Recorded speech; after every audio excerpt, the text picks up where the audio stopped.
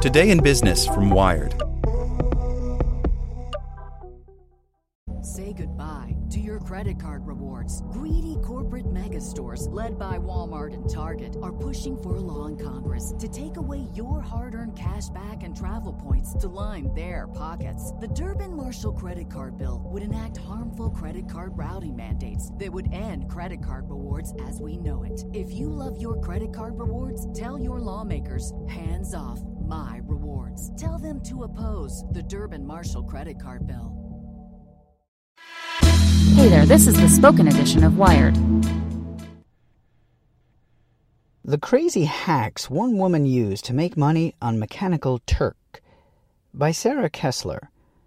When her husband lost his factory job in 2010, Kristy Milland ran through her options.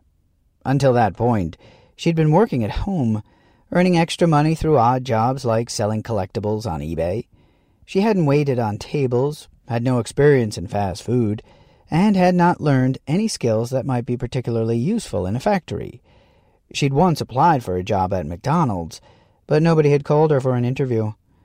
Jobs were more difficult to find in her hometown of Toronto since the beginning of the Great Recession, but there was one place where Milland knew she could get work immediately. Launched in 2005, Mechanical Turk is an online crowdsourcing marketplace run by Amazon.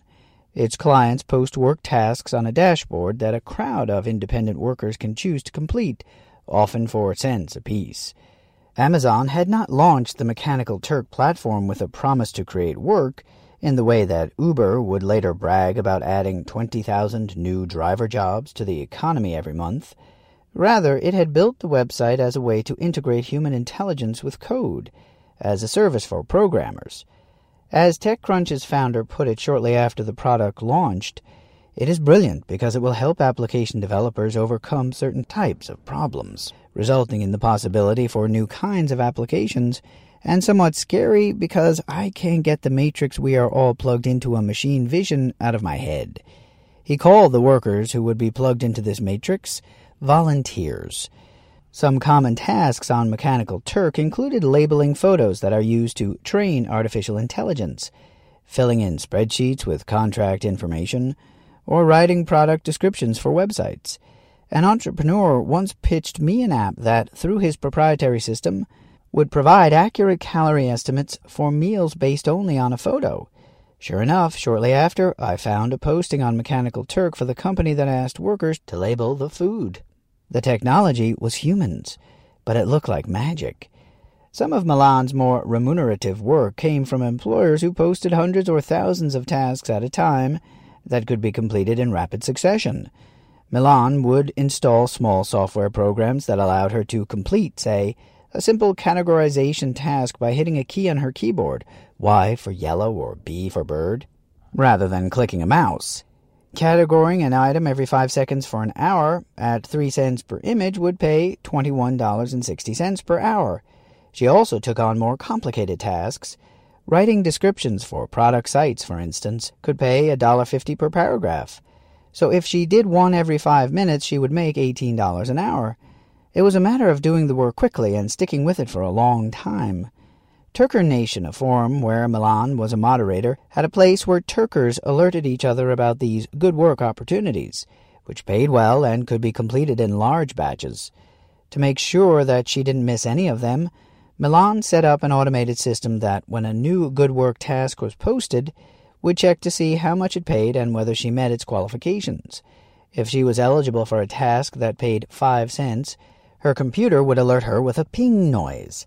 If she were eligible for a task that paid between 5 cents and 25 cents, her computer would sound an alarm that sounded like a laundry machine finishing. If she were eligible for a task that paid more than 25 cents, a siren would sound. No matter where Milland was in her house, if she heard the alarm go off, she would run to her computer. There were thousands of other Mechanical Turk workers competing with each other to grab the high-paying work, which was assigned to whoever could claim it first. Milland would sleep in her office so that she could listen for the alarm to go off at night without waking her husband. When she spotted good tasks, often through her alarm system, she used an automated tool to keep her queue full with the maximum 25 tasks that could be assigned to her at one time. and then worked furiously to finish them and grab more before they were snatched by other people. One of the tasks she didn't like to miss was answering questions from a Q&A service in which people, in the days before mobile internet browsers, could text a number with a burning inquiry such as, "Where is the nearest Italian restaurant?" These were posted every 15 minutes, and there were a few different aspects that made them good tasks. The first was that people often asked the same questions, and Milland had compiled a spreadsheet of answers that made these common questions quick to answer. She could get through a batch of several hundred in about 5 minutes. The second was that to incentivize good work, each month Amazon paid a bonus of a few $100s to the worker whose answers received the highest number of thumbs-up votes from users. Each question might only pay pennies, but this bonus was significant. It meant that Milland never wanted to miss a batch. Her routine was to listen for the alarm, complete the batch in 5 minutes, take 10 minutes off, and then get back to work when the next batch of questions dropped. Another task that she prioritized was one that asked customers to take photos of products in order to find the same product on Amazon. It was how the company encouraged customers to comparison shop. But not everyone used this feature of Amazon's app as intended. When they sent pictures of genitals, Milland sent back a link to a book called "I'm Calling the Police." It was worth dealing with rude inquiries like these because she had found a way to earn extra money when Amazon's users sent photos of actual products. She sent them her affiliate marketing links and earned a percentage of purchases they made after clicking on them. Milland also started proactively asking requesters if they needed help designing their requests, contacting them through the Mechanical Turk site. Sometimes she collected consulting fees for teaching them how to improve their results. The paradigm on both the employer and worker side of Mechanical Turk was less of a relationship between two colleagues than it was two people trying to beat a system. In one common example, companies posted the same work 3 different times on Mechanical Turk in order to check the accuracy of responses. If one worker submitted a different answer than the other 2 who completed the task, the company assumed that worker had given a bad answer and rejected her work, which meant she wouldn't be paid. To beat this system on the worker side, all a Mechanical Turk worker needed were 2 accounts to agree with each other. Some Turkers built automated bots to submit arbitrary but matching work results. The bots collected payment because they agreed, while the person who had earnestly done the work didn't get paid. All Turkers could do when someone rigged a task this way was to tell each other to avoid it. Milland didn't feel like she could leave her apartment or even her computer, lest she miss out on an opportunity to work on good tasks.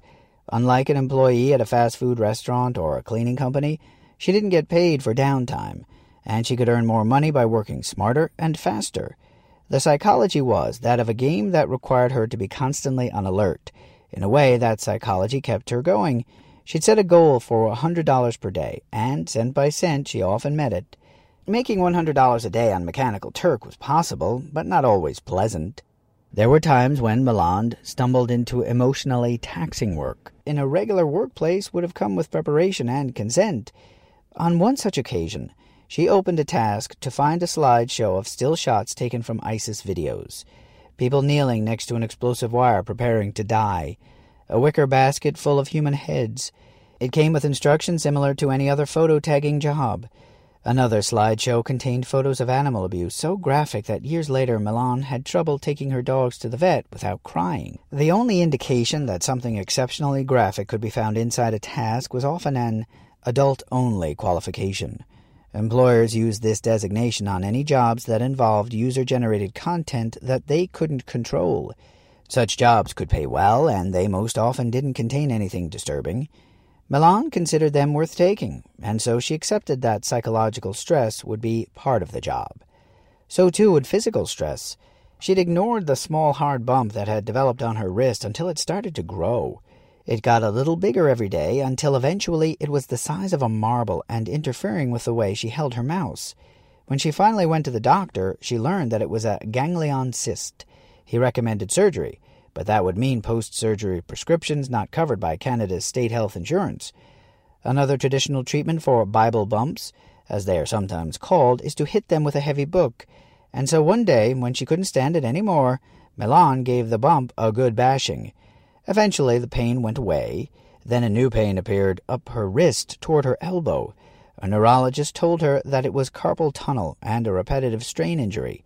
The ideal response would have been rest, but there is no workers' compensation in the gig economy. There is no paid sick leave in the gig economy, and among U.S. workers who rely on sites like Mechanical Turk for their entire income, almost 40% don't have health insurance. Milland lived in Canada with universal health care, but she couldn't afford the break. She wore a wrist brace and an elbow brace and kept on clicking. Mechanical Turk was the only option when Milland's family needed money quickly. It allowed her husband to go back to high school to get his diploma, and it allowed her to earn an income from home without a college degree or a thick resume. She made it work. But when 2 years after she'd been working on Mechanical Turk, Milland's husband finally landed a job as a forklift driver at a printer company, she told him she never wanted to depend on Mechanical Turk again. Shortly thereafter, she applied for university.